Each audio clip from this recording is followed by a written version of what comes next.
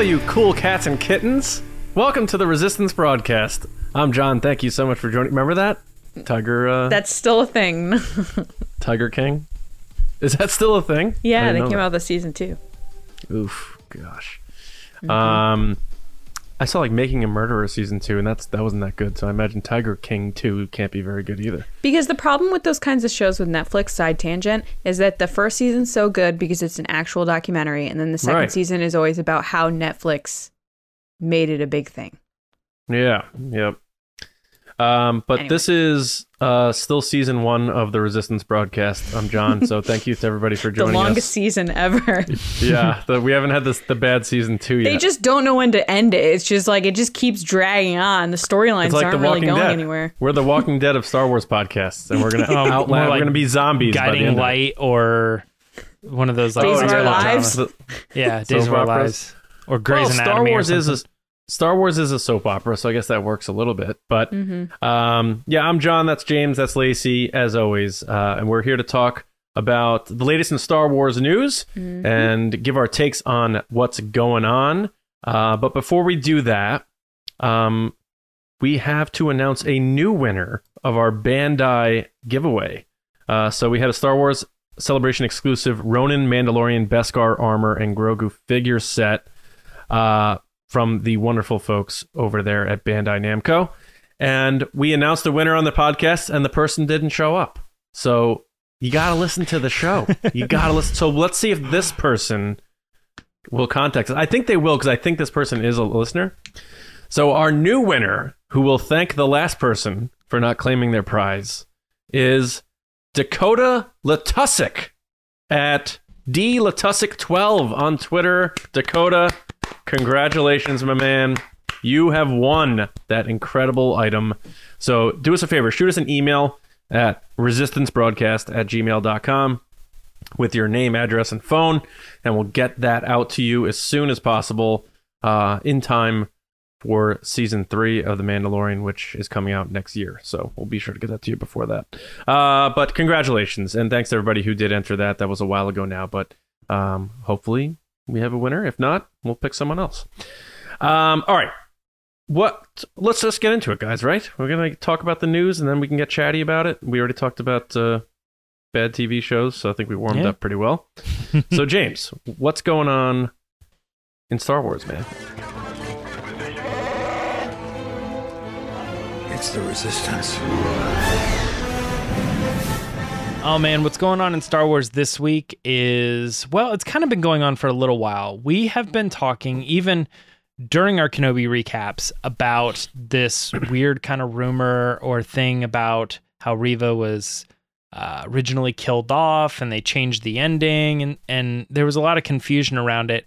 And it actually looks like, and I feel like this is kind of unprecedented, kind of a weird thing that happened here, but the Direct was able, the website, the Direct, was able to get a hold of one of the writers of Kenobi that was involved in the process at some point, and get them for an interview. And Stuart Beattie is the person who actually created Reva. As they say, she was my creation. I created Reva all the way through. They get into all the details of the original plan of where I wanted to take this character, even things about how they created the character and then later saw Trilla from Fallen Order, and they're like, oh, dang, that's kind of similar. So, they changed things up.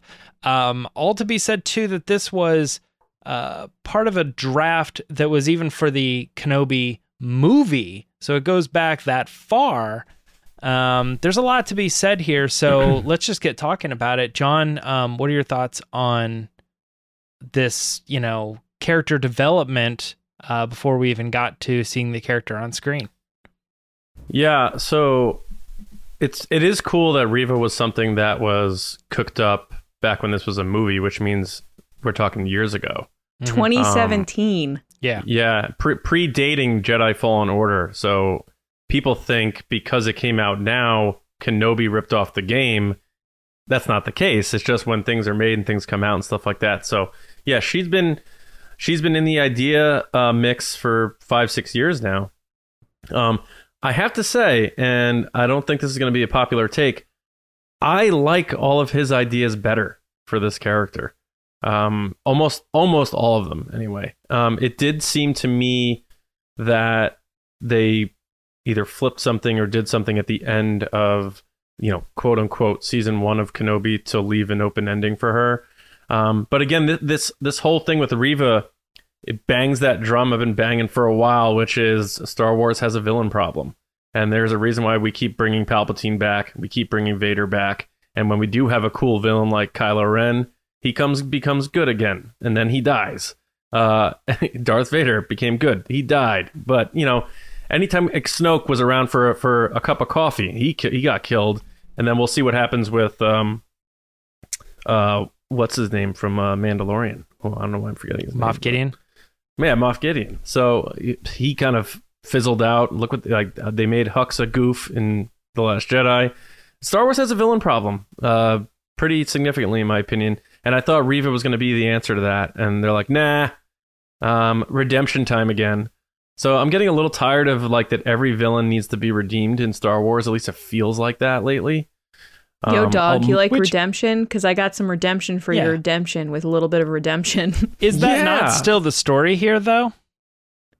No, well, sort of, right? Yeah. Because she sort of helps Obi-Wan in a way, and then but she ends up getting killed.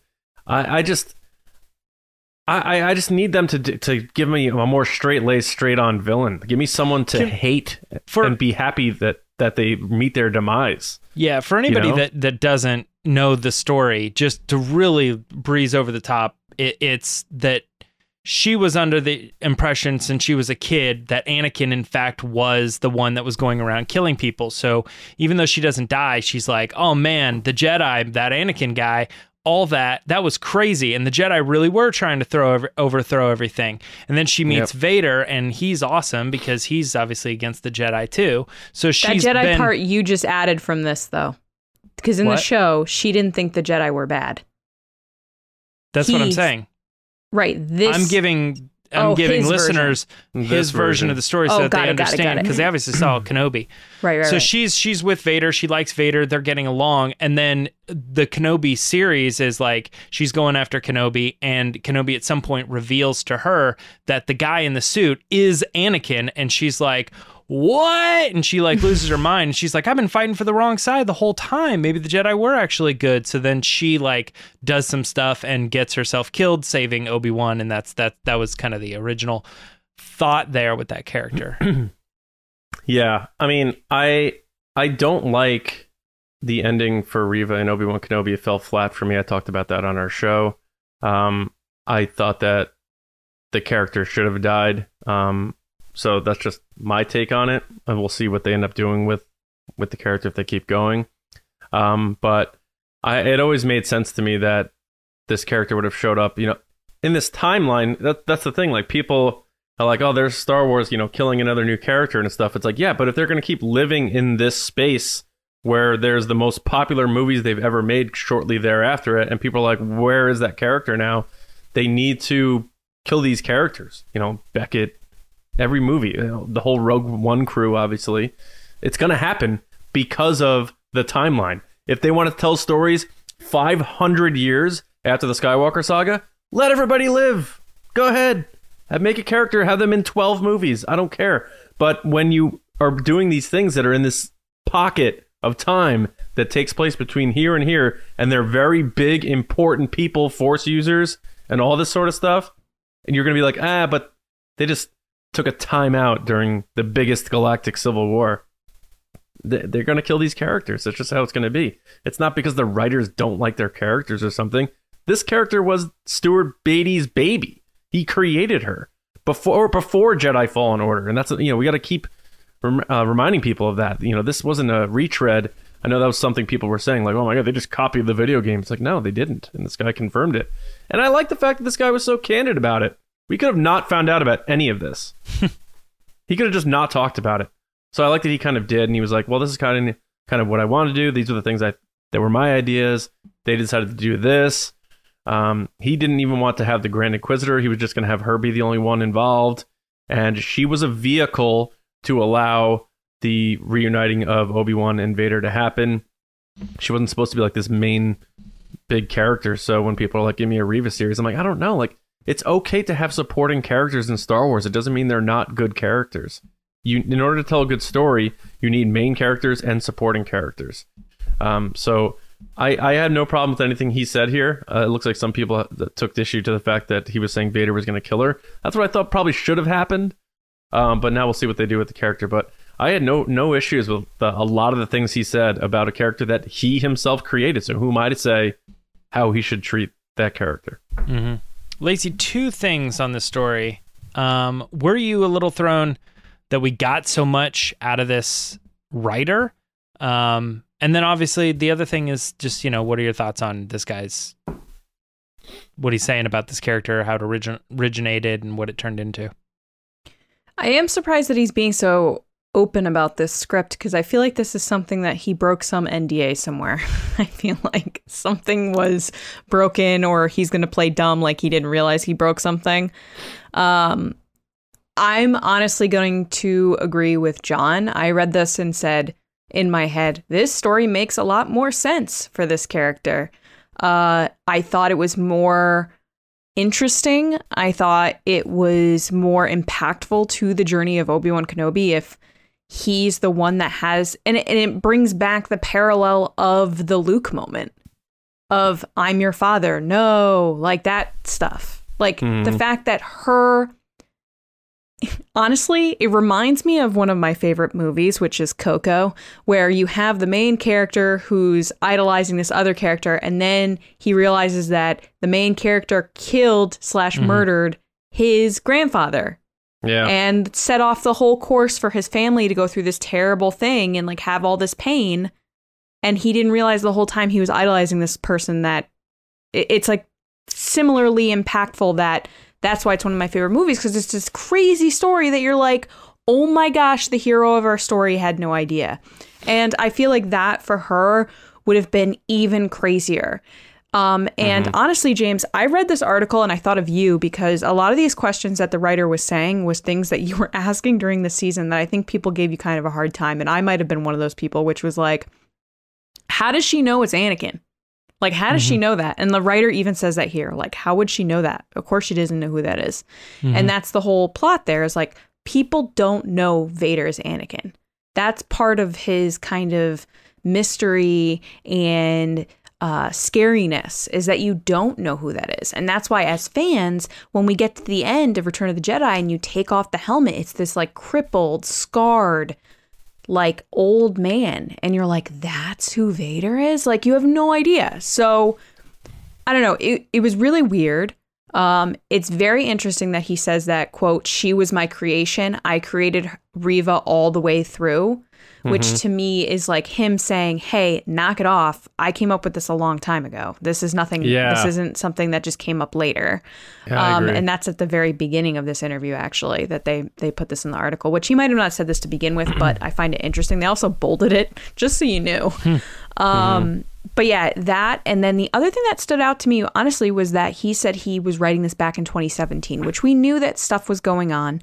But if you look at the things that we've heard going into this series, kind of rumors and whatnot, and the timeline of where things came out, Solo came out in 2018. They're writing this in 2017. Ewan McGregor shows up to Solo, sits with Ray Park as Darth Maul. There's rumors that Darth Maul was going to be in this. They're writing this in 2017. Could Maul have been in this? And then they rewrote it again, because they claim that they've rewritten it a couple times. And it just... those little things, I like to think I'm a detective because I like true crime. It just, all the things to me is like with the dates and whatnot, I'm like, okay, this kind of makes sense that he was maybe in an earlier version of this and they wrote him out. And then that's when Reva kind of took on this bigger role. That being said, I think you also have a thing here where not only does Star Wars have a villain problem, but I think Star Wars has a diversity problem, where they aren't putting people of color in big roles. So they're putting a role like this and making it bigger to give those people the spotlight they deserve. And in that, it's now affecting what the story could have been, because they want to give that person the spotlight. Moses was great.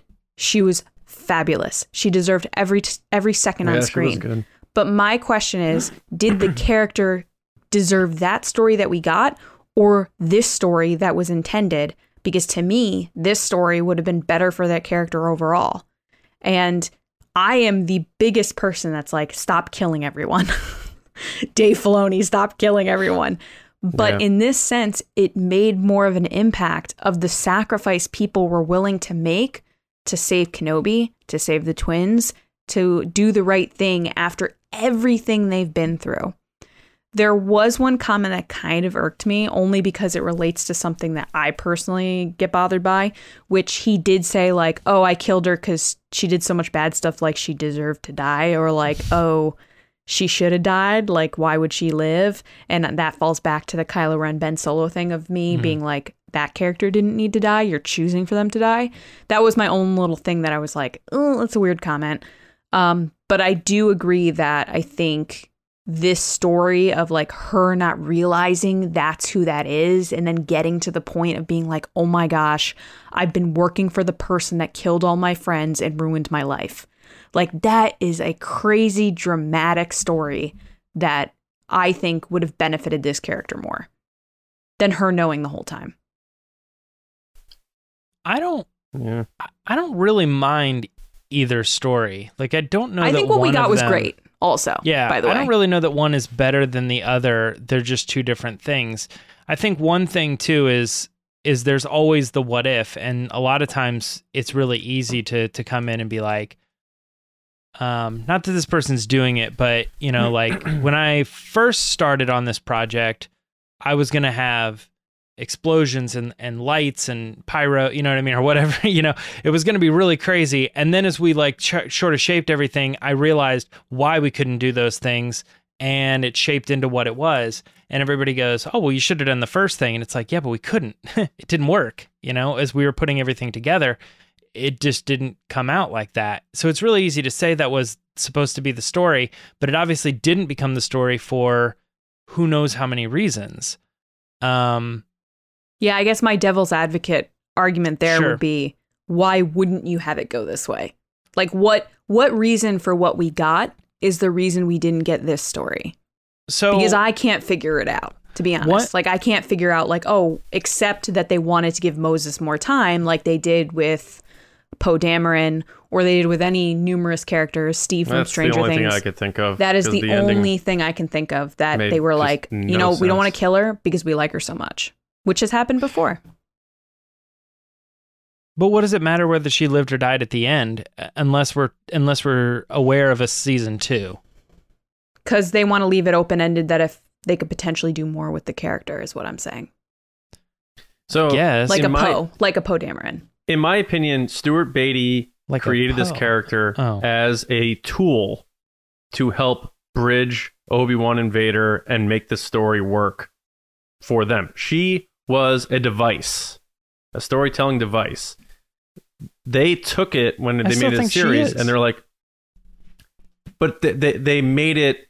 They gave her more of an arc. I feel like, and they're clearly looking to explore her more than he had intended. So, and it's just like, again, it's one of those things where I feel like people need to compartmentalize it a bit better in that understanding. You know, this character was made for a purpose. And whether it was Reva or Rovo or an alien or whatever, this character's job was to make his story work that reunites Obi-Wan and Vader and gets them to where they need to be to tell their story. Like Tala. Tala's point was to get Leia and Obi-Wan back together. Yeah, and that's the importance of a supporting character. The problem is fans see a character and they're like, that character needs their own series. That character needed a bigger part. And it's just like, you can't do that and make every character have this massive, giant main focus and tell a good story. It just doesn't work. This isn't like Follow That Bird, you know, where they're just like, let's get every Sesame Street character in and make sure they're all on the screen at the same time and stuff. It's like, I think people get too wrapped up in it where they're like, I love the actor, so they deserved better. It's like, maybe the actor is a professional and she knew exactly what her role was, and that's why she took the part and she nailed it. And shouldn't that be enough? You know? Or like I said, if you're going to trap these characters in these time frames, where's Reva in Rebels when the Grand Inquisitor's doing his thing, hunting down Jedi? Like, you need to explain that stuff then in a story that you already told. You have to start retconning and stuff. Like, if you want to create new characters and not get upset about them killing them, then you got to tell them outside of a vacuum where there's already canonized, solid stories told decades prior. That's all I'm saying. I just think I don't feel that way. Like, I don't know. I think that Reva is this person's creation, their baby, as we were saying, and I would imagine that even if this was the story that they were telling, this author is still going to elevate that character and put a lot into 100%. that character.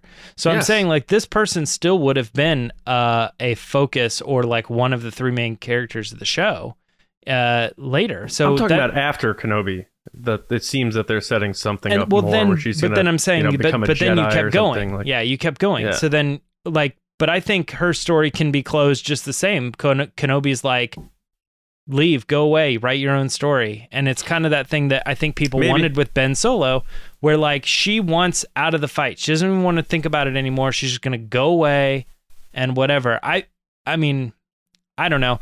I still have some couple things. Both stories to me still doesn't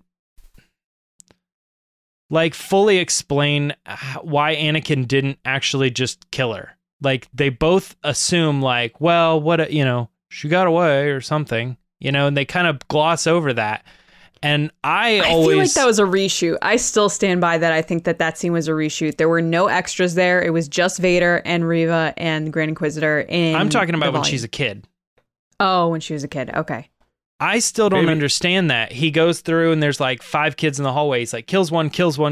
And then she says, I pretended to be dead. And it's like, what? Like, do you really, like, I don't buy that. I don't see what the connection is there. I buy that from a real world perspective. That's like sadly what they're telling kids to do now. Well, yeah, but Vader can feel people. Like, the Force still exists. Not when he's blinded by his rage and stuff. And like, his look, arrogance, when he had the ship in front of him, he was tearing that one apart when they were all really on the one right behind it.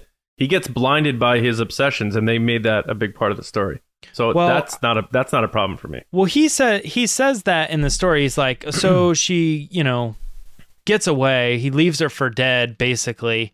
But then I think that his later story would have held more weight to me in that situation, because he could have said, like, I don't know. I just think the Inquisitors should have joined the Empire. Like, they should have felt like that was the way to go, kind of thing. I don't know. Both stories are a little weird for me on Reva. His story makes, like Lacey said, to me, makes more linear sense than what they tried to do, where she's like, I'm going to kill Luke for justice. But it's like, Anakin, first of all, doesn't know he has a kid that's alive. And second of all, I don't think he would care at this point in his story. I will admit, I'm still not entirely sure we have a good grasp on the end of that and what her purpose of going back to Tatooine and all that was. I don't think they did either. I don't know. It felt very odd to me. I just want to quickly jump in. So one of the quotes that I'm like kind of stuck on was that he was saying how he, quote, felt she had to die. She claimed it was over. It's done. So that was her role to play. She'd done so many terrible things. I felt she had to die. Laughs. You can only redeem so much. So like, that's, I feel what John is saying is that she was there to bring Vader and Kenobi together, but then also convince Vader that Kenobi is gone so that he no longer looks for Kenobi. And then that's it. The way they ended it in the series now is like the Emperor's like, oh, just let him go or something like that. Right. So she got sort of the Vader redemption, the Kylo Ren redemption, where it's like you do something good to exonerate yourself, but you have to pay a price for it. But my thing is, did she really even do anything good? All she did was spare Luke. She still scared the crap out of him and like made him fall down a cliff. Oh, yeah. And I'm saying in Stuart Beatty's original story, she helps Kenobi. Yeah. Right. So they changed it around for whatever reason. I still really like what we got. I was just like, I'm just criticizing, saying like it fell a little flat for me. It felt a little confusing, and it still does. Doesn't mean I don't enjoy it. Star Wars is sometimes quite confusing, and it doesn't always have to make the most sense. It's Star Wars, you know. Right. So we take it too seriously. I feel like her ending in the show, as it stands right now.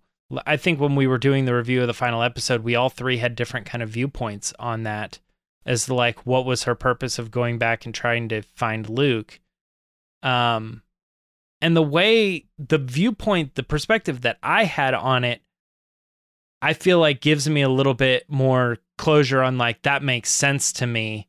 And therefore I'm like, more okay with it than I think you guys are. Whereas the way you saw it, you're like, that doesn't make sense. And I'm like, that's because I don't think that's what the point of that scene was.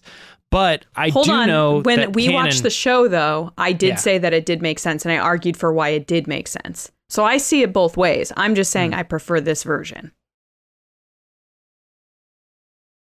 When we talked about the last episode, I said that I actually liked the ending. Well, this version wasn't a part of the discussion at that time. We were just talking about how we prospectively saw the ending and what her purpose was. So you're saying it was clear. You saw it a different way, but then you still agreed with mine? Is that what you're saying? Because you were saying that we didn't agree with how she ended. I said that I was one of the people that was like, I actually see that she was playing the role as showing that Kenobi cared, where he didn't care in the beginning of the series. That's what I was arguing for. I just prefer this one compared to that one. I'm a little. Do you know what I mean? Now, no. And we may have four different versions now, so it's like we may see it differently. To me, it was like really clear what her intention was, because Owen or Beru asked her, and she said, "Why are you doing this?" She said, "Justice," and what that means is like vengeance. So she's killing Luke, thinking it's going to like be payback to Anakin in a way. I wonder if to me that doesn't work. It does like I wonder if this guy was like, she wasn't supposed to know anything. How does she know Luke's his kid? Because like in this interview, he basically is like, yeah, she didn't know anything. And then they're like, imagine, it's got to be tough creating a character from scratch, and like you're no longer the writer. It's like George Lucas watching like, you know, Luke and stuff like that. He probably had different ideas to some extent. It's got to be very tough to see something you created and someone else takes it and like, now it's this. Or like when you're a little kid, you give someone your action figure, they're like, they're this now. You're like, no, they're not. No, I would have loved to watch the series with this guy and him be like, no. Do you think that he has a problem with the way that the series ended up? Do you think this article is a complaint where he's like, yeah, in my version, it was way better? Or do you think he's saying like, no, it's interesting because this is how she was shaped? I think if you were to ask him, he'd say no, he has no problem. But based on the words that he's choosing and the phrasing he's using, it sounds like he's not happy with the way Reva turned out. Because the way for him to say, I created that character. He said he created her all the way through. All the way through. Yeah. And then to me says... right. We're just hearing that differently, I think. But to me, that phrasing means I created her from start to finish, and they changed that. He created the character. That to me everything is about like her. All the changes were my decisions. Like that's my character, and I saw it all the way through. No, I don't see it that way, but that's interesting. No. He created the character. Everything about that character, personality, history, he made that. What she knew, what she didn't know. Yeah. Her journey in the show, they changed. I don't know about that. He created a complete character. It depends on what we know about this person and their writing. So was this person, his only job was to create the character and create the backstory for the character, and then handed it off, and then somebody else fit them into the story? No, he wrote the movie. I know that. So that's why I'm saying... Which was a trilogy, right? Did we talk about that yet? He had an outline for two more. They weren't locked in or anything, but he had stories. So then what you're saying is he was involved in the movie, but he was not involved in Kenobi. Right. He wrote the movies. He wrote the script for the movie. He was the one writing the movie. And then they took it and made it a series, and he's like, "See ya, pals." And they gave it to Hossein Amini. He started writing it. See ya, pals. What else has this guy written? Do we know? I'm not sure. Fallen Order. But then Hossein Amini. I mean, Hossein maybe. Amini took over. Maybe. And he made it too dark, so they fired him. And then they brought in Joby Harold. And then the guy from I have too much hard time from Finding Nemo. I just have too much hard time following, like, there was like 50 writers on any project, and like how are we really supposed to know like who did what and who said what along the way, and where the idea chart. Oh, he wrote the story for the first Pirates of the Caribbean movie. That's pretty good. Ooh. I love that movie. That is a perfect movie. Pirates of the Caribbean 1. Perfect. Collateral, Australia. Not great. Well, Collateral was very good. No, I'm saying Australia. It won a satellite award for best original screenplay. I've never won one of those. I don't think it did that well. I mean, right now Elvis is out, and people are talking about all of Baz Luhrmann's movies, and people have been thumbs downing Australia as like a miss for him. Yeah, it's probably not good. I love Moulin Rouge. How you win a satellite? Not Australia. Yeah. But Pirates 1 rocked. I love pirates. We should do a pirates podcast. So to end this, you're taking this as like a little bit of a bitter, like he wanted to clarify that his character kind of got away from him or something. I bet it could be something as much as like people are like, you wrote that character? And he's like, all right, I gotta set the record straight here. Here's the deal. This is what I wanted. That's what I'm saying. See, that's how I took that phrasing. Is like, I initially did all of this, but that's not what I put on paper. That's not what I handed off. He may have walked away from the project when it became a series because he didn't want to do TV. So I don't think it's a bitter thing. I don't think it's like the heavily implied rumor that Trevorrow leaked his episode 9 script when people were like, JJ stinks. Or like the Lord and Miller kind of snarky comments. I feel like this is just a hey. Yeah, this is just a hey, I handed this off and it's not what I thought it was. Yeah, exactly. Yeah. Like people could say George Lucas was bitter in that 60 Minutes interview when he's like, I gave them my stories and they didn't want them. That's what I was thinking in my head. Like there's a comparison to draw of like, I gave them all this cool stuff and then they didn't use it. So yeah. Well, it's cool to hear that though. I want to hear more of this. I would love to hear like the true story of Rogue One. That's been pretty sealed up pretty well on like how that all went down. Yeah, I don't understand why that kind of stuff is bad to know. I agree. Love hearing about production. I love hearing about like character creation and how things have changed over time. I mean, we hear those things with George Lucas and how Star Wars changed from beginning to end. So like, why is that any different from nowadays? It's got this like negative kind of vibe around it where it's like, oh, because it changed, it's bad. And it's like, no, that doesn't mean anything. Well, because remember J.W. Rinsler was like, they wouldn't let me write my book, The Making of Force Awakens. Remember that? Right. That's it right there. Like that's proof. I think the reason they don't want to do this stuff is because people don't these days look at this stuff like history. They look at it as the what if, and if they don't like something, then they can pull and cherry pick the what if and see that would have been so much better, and it's not in the right hands. Like spoiler alert. Oh, it came? Yeah. The continuity. Yes, this already happened. That was a couple days ago. You still have that box? I know. I should have thrown the box out. Weird. Sorry, James.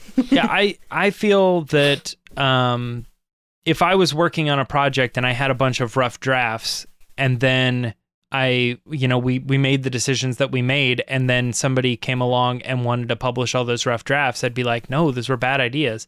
And if people don't like what I ended up doing, they'll find the stuff in the rough draft that they like, and they'll turn it into how I messed it up along the way. So like Colin Trevorrow. Please, let's not do that, and let's just keep our rough drafts hidden. Oh, I'm the exact opposite, man. No, I know what you're saying. You're saying you wish that stuff was out there. I'm saying most for their fans sakes, would not be that way. I know. They would. They don't want that stuff out there because fans are already pushy enough 100%. that they'll pull from that and make it a bigger deal. We're already like Kathleen Kennedy should be fired and Bob Chapek is the worst. I'm saying Star Wars fans. Yeah. Just I don't want someone clipping that out from you, James. No, I understand. I mean, even today or yesterday, last week, I should say. There was that article of unanimously voted that Bob Chapek is staying on for another 3 years, and it's 3 years, yeah. That's in the midst of us being like, apparently nobody likes him, and there's rumblings, and he's terrible and all this stuff, and then they unanimously voted that he led the ship through the crisis. An executive board voting is different.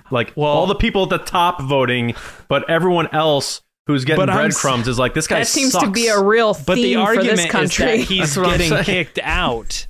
They're going to kick him out, and they are not going to kick him out because the people who can kick him out are all unanimously voting to keep him in. Money. So that argument of they are upset and they are going to get rid of him is not a valid one. So I don't know. Mm-hmm. But anyway, we have another story to talk about. And that is some movie news, although it is not very much news. Because Taika Waititi right now is doing the press run and all that stuff about the new Thor movie, Love and Thunder. And of course, he's going to get asked about Star Wars. In an interview with The Wrap, he said, they asked principal photography, is it a long way off? And he's like, yeah, it's not happening this year. I'm reading verbatim what he says here. I'm going to be in New Zealand from August until the end of the year with Our Flag Means Death and Time Bandits. And during that time, I will still be writing. I'm still trying to figure out what the story is. End quote. So if you're looking forward to that Taika Waititi movie happening sooner than later, it is happening later. That's the best way to put it. Lacey, thoughts on Taika Waititi saying he's still working on the story? Maybe he hasn't even started. He'll be trying to figure out the story in the future when he's working on these other projects. So it's funny, the news this week, the first story, I thought of James when I read it. The second story, I was thinking of John when I read it, because I was like, poor John's not getting a Star Wars film anytime soon. This is after you went on a whole thing being like, I need more movies. I'm going to throw something out there, and I don't know if this is true or not, but it's just a vibe I'm getting, like a gut feeling. I think that Lucasfilm / Disney has said that they want to put a pause on movies, but they don't want to say that out loud. I think that they're putting their focus into TV, and they've told people like Taika, take your time. No rush. You want more time? Take it. Patty, you want more time? Take it. We're focused on TV right now. We don't need to focus on a movie. We'd rather you take the time to make a really good movie when everything's figured out and COVID has calmed down and traveling's a little bit easier, and then we'll come back to it. I don't think that's wrong. Getting. They did a movie, and the movie was like, ew. Like a couple movies were like, ew.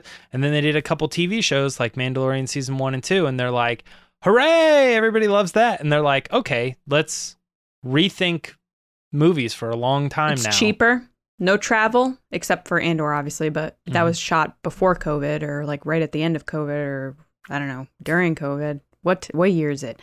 Before, during, or after. It was one of those. Yeah. But Kenobi and Mandalorian stuff are mostly shot in Manhattan Beach in California in a closed location where they have control over it. It is cheaper than going on location. Obviously, there's limitations. We've talked about it before. But to me, I'm just getting this feeling that their priority isn't the movies. And that's coming from Celebration. That's coming from all these people that are involved, like the Rian Johnson stuff, where they're basically saying, hey, Ryan's busy right now, but he'll call you back. Leave a message after the tone.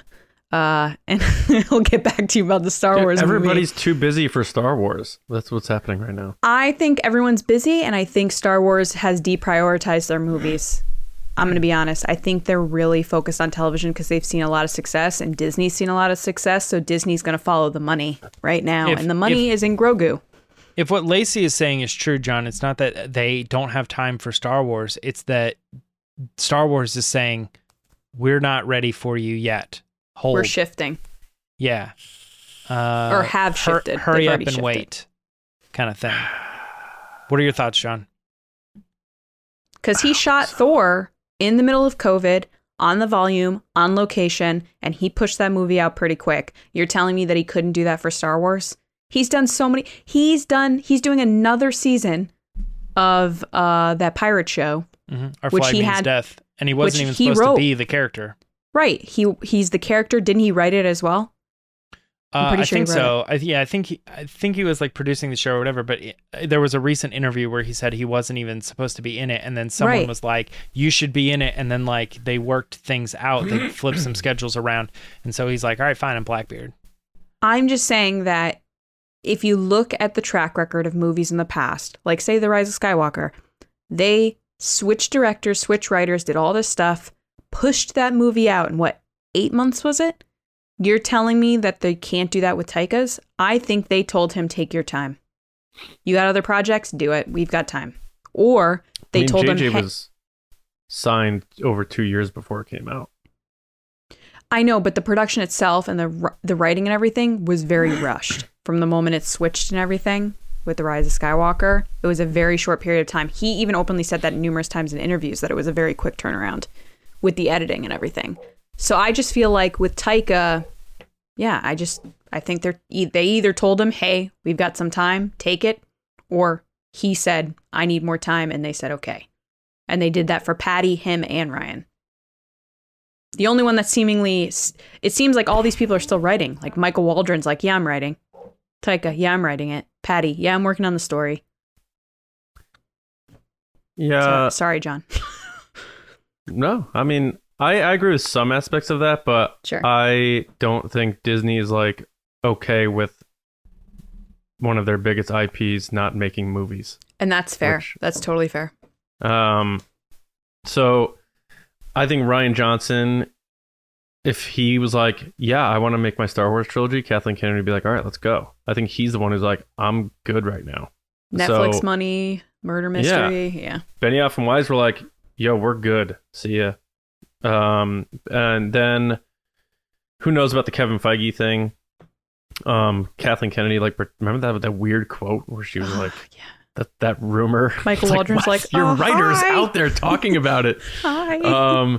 And then with Taika, yeah, I agree. He works fast and he doesn't seem to have hiccups, and he seems like he's very professional in terms of time frames and stuff like that. He breathes creativity. You can't tell me that guy doesn't have ideas. So I think what could be happening is they're like reassessing what to do about their movies.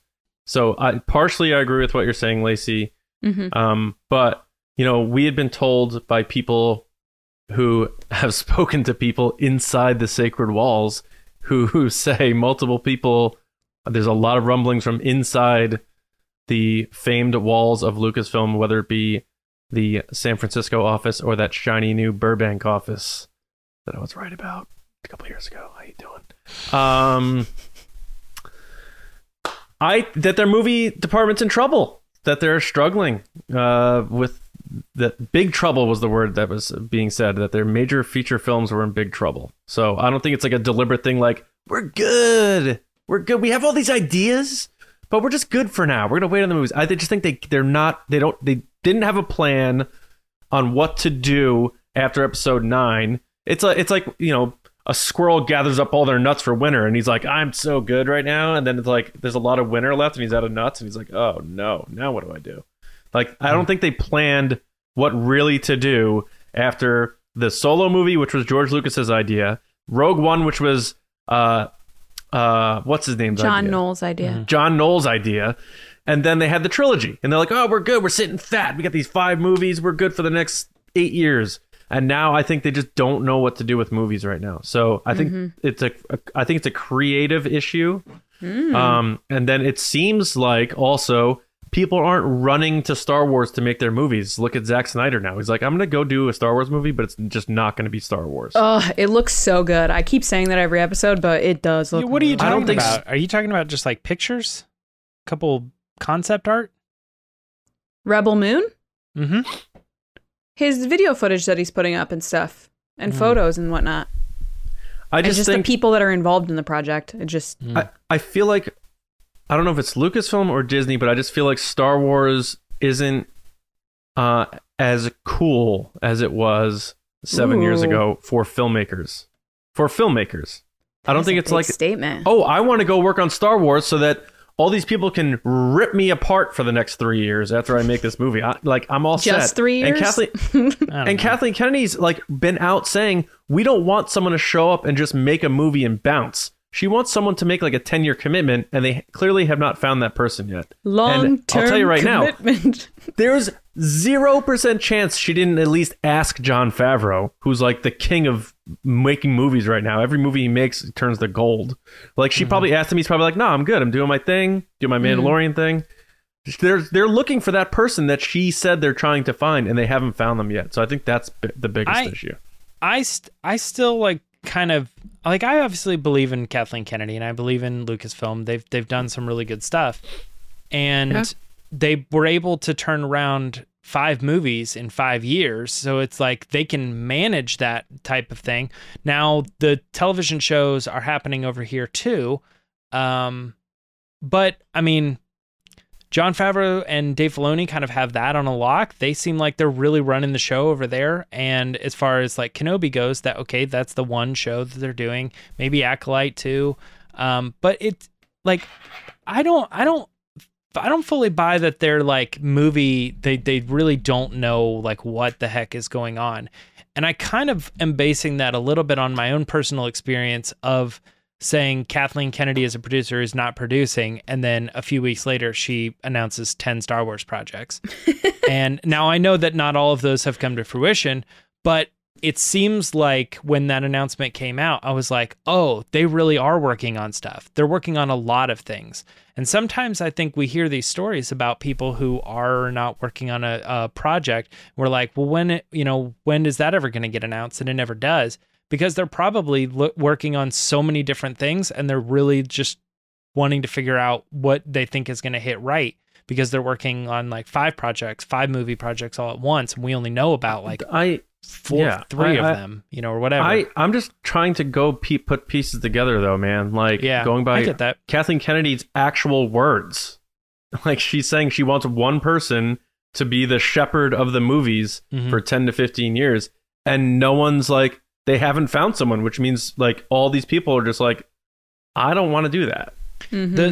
I have never claimed to be a good detective. And I honestly think that you are, for instance, like John, like I think you see the tea leaves and you're able to put together a pretty good picture most of the time. I just have always found that I think people leave out what they don't know. Like we look at all the evidence saying there's been no movies, there's been no talk, and it's like, but we don't know what's happening behind the scenes. And there's probably a lot of talk happening and a lot of production and a lot of moving forward and a lot of moving pieces.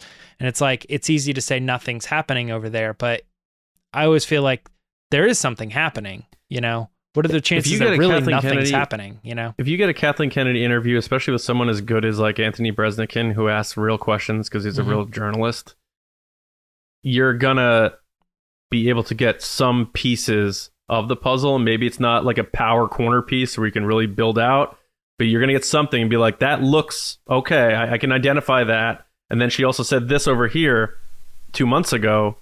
And then last year she said this. So, and you start trying to put it together. And I think like paying attention, anytime we get a Kathleen Kennedy interview, I'm like, oh man, yeah, let's see what we can get out of this. Because it makes me excited, because I feel like she forgets maybe sometimes what she had said previously, and you're able to connect dots. And she goes into these interviews like with prep from a PR team and making sure she knows what to say and stuff. She probably gets the questions in advance for the most part, that sort of thing. But I really like getting interviews from her, because I feel like they're fewer and far between than they used to be. So it's always like this juicy morsel, like we're gonna get some legit info here, and we have to hold her to her word because she's the president of the studio. Yeah. Having heard both those sides, is there anything you wanted to add, Lacey, or should we move on? I think I'm good. I think I've said my point on what I think is going on with the movies. Hopefully I'm wrong. I want to be very wrong and they happen quicker, because I love Star Wars. Oh man, I miss sitting in that damn theater. So good. Well, maybe you can go see Obi-Wan Kenobi in like one run or something. I know. I'll just go see Top Gun again. Yeah, there you go. So a couple other things that happened, since we're on the subject of Taika Waititi, it was reported that he was, how is this? Correct me if I'm wrong here. It was reported that he was acting, and then it confirmed that he was just directing, or the other way around. Flip. Yeah. Flip. So it was originally reported that he was directing some episodes of The Mandalorian, but then they later changed it to he's just involved with or doing some, right? Something. IG-11's back, baby. Yeah, is that what it is? I don't think that's what it is. Who knows? Yeah, who knows? It just says he's acted. That's basically yeah. it. He's gonna play a writer who's working on a story. Yeah. So it's kind of a weird, it's kind of a weird thing. If you want to take a look, we got the whole story on Star Wars Newsnet, including the original report and then how /film updated it. But it kind of just goes to show that Taika Waititi is yet again going to be involved in The Mandalorian, which is cool because obviously we all really like him. One other thing we also wanted to mention too is that Tamara Morrison was doing an interview and he was asked about, some video game work, and he went on and on about how difficult it is. In fact, he said it was more difficult than acting, because you got to do multiple takes and all sort of stuff. And they were like, well, you ever come back and do like a sequel to this video game? And he's like, oh, I don't know about all that, but video games in the future. Yeah, absolutely. Like, I'll let you know when we can say stuff about it. He really didn't allude to anything more than it seems like he's doing some Star Wars video games. So if you want to put on your hat and speculate a little bit about what Tamara Morrison might be working on, it could be more clone stuff, but it also could be Boba Fett stuff. So I don't know, maybe look forward to getting some news about some Star Wars video games, including one of his many characters. That's going to be it for Resistance Report this week. I want to send it over to Lacey for our next segment. All right, guys, it's time for the Patreon pod race.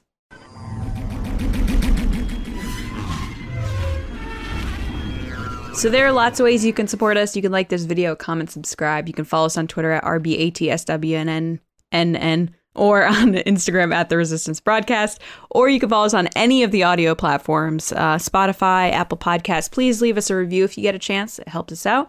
But if you want more than that and you want to support what we're doing here now and in the future, you can head over to patreon.com/resistance broadcast. Starting at just $2 a month, you support what we're doing with the show and the content we want to create, and us as content creators, which is really awesome, and our love for Star Wars. And as you go up in the ranks, you get more access. So this is part of the show where we let our generals and spice runners be a part of the show. We ask them a question, they give us their answer, we talk about it. So before we get to that, I do want to say thank you to those people.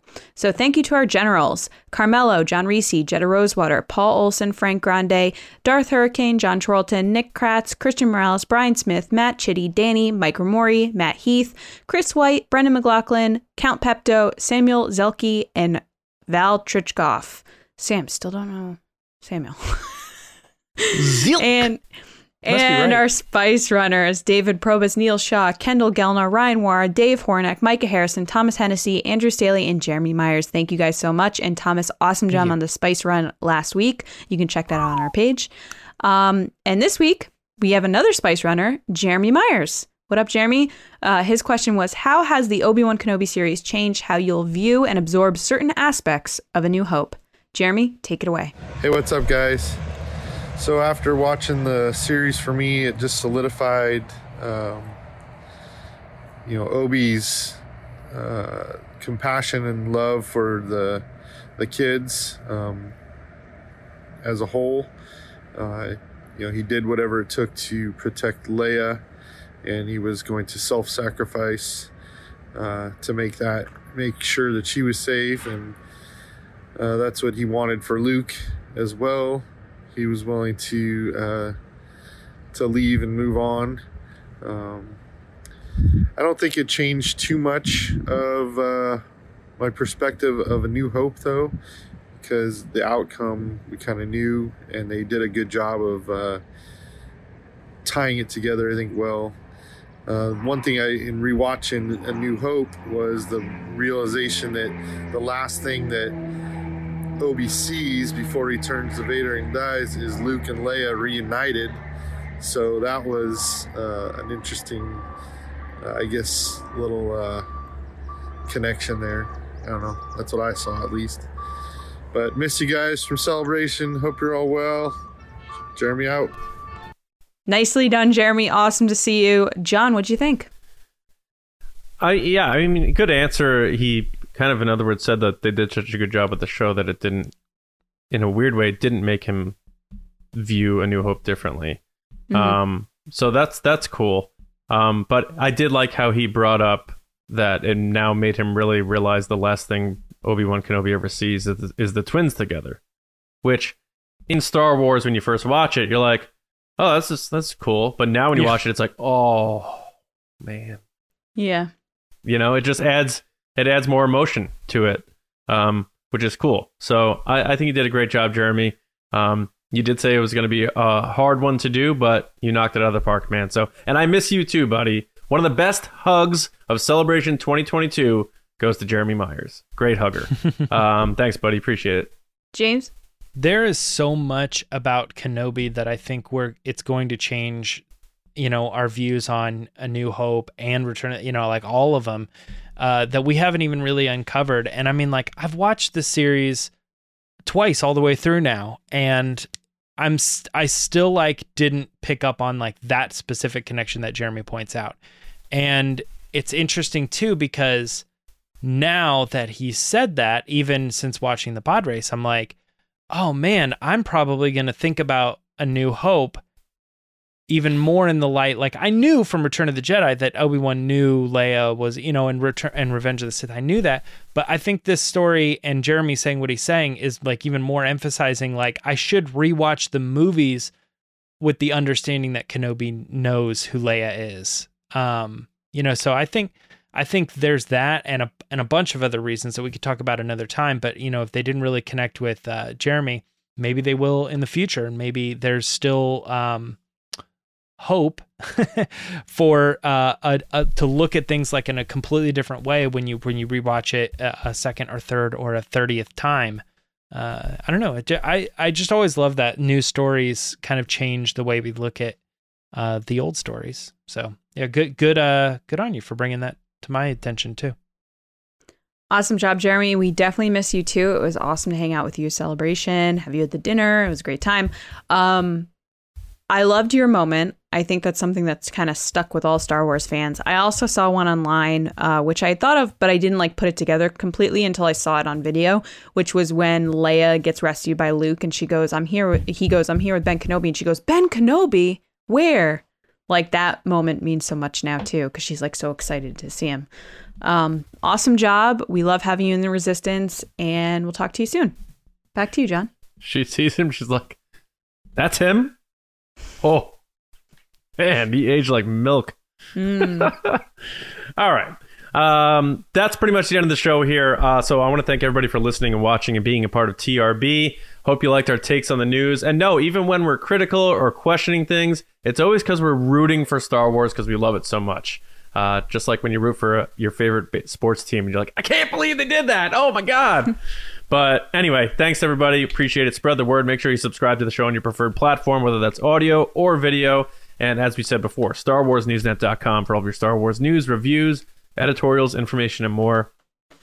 Johnny Hoey on Twitter, writing and editing at Star Wars Newsnet, and movie podcast just like the movies. We just put out our episode on Jaws, and I tried Narragansett beer, and it's pretty good. James. You can find me on Twitter and Instagram, both at Myra Trunks. Lacey. People can find me on Twitter and Instagram at Lacey Gillerin. All right, so we hope everyone has a wonderful week. It is technically the 4th of July. We didn't really say that at the top, but happy 4th of July, everybody. Hope you enjoy your day off. And if you're catching us later, thanks for stopping by. But we will see you on our normal schedule on Thursday, right here on the Resistance broadcast. So until then, we'll see you around, kids.